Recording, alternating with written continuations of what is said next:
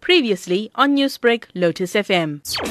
I took pure maths as one of my choices, as well as accounting, life sciences, and physical sciences. For each subject, I attained above 90% average, my highest being physical sciences with 96, life sciences with 93, and accounting as 90. Apart from the pandemic, of course, your success story, Kaviel, came with a number of roadblocks.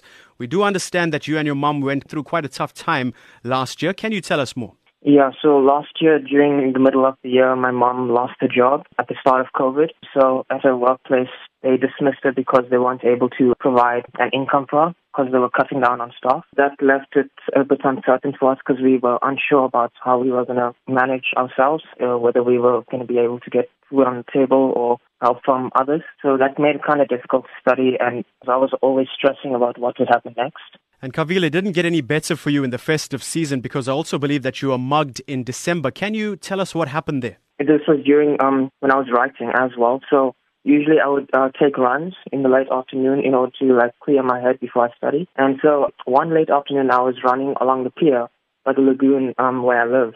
And two guys, with one with a knife, came up to me and they demanded my phone and my earphones, which I listened to while I ran. So, Kaviel, despite everything that happened to you recently, you still managed to make your family proud with your outstanding results. You also spoke about how exercise helped you to keep focused. But how did you manage to do it all? Before I started my exams, I made sure I drew up a schedule, a timetable, you would say, in order to stick to, having times to study, when to take a break. So I would get up early in the morning, about 6 or 7, and I would start past papers after past papers, as well as studying whatever material I needed. And on the day when I would write, I would get up really early and I would just revise whatever work I could. It is still early days, Kaviel, but any ideas as to what the future holds for you? You got excellent marks in English, in mathematics, in life sciences, accounting, physical sciences, so the possibilities are endless. I was thinking about studying medicine here in Cape Town, either at UCT or Stellenbosch. I would encourage others to follow their dreams no matter how difficult it seems, no matter what the obstacles you face.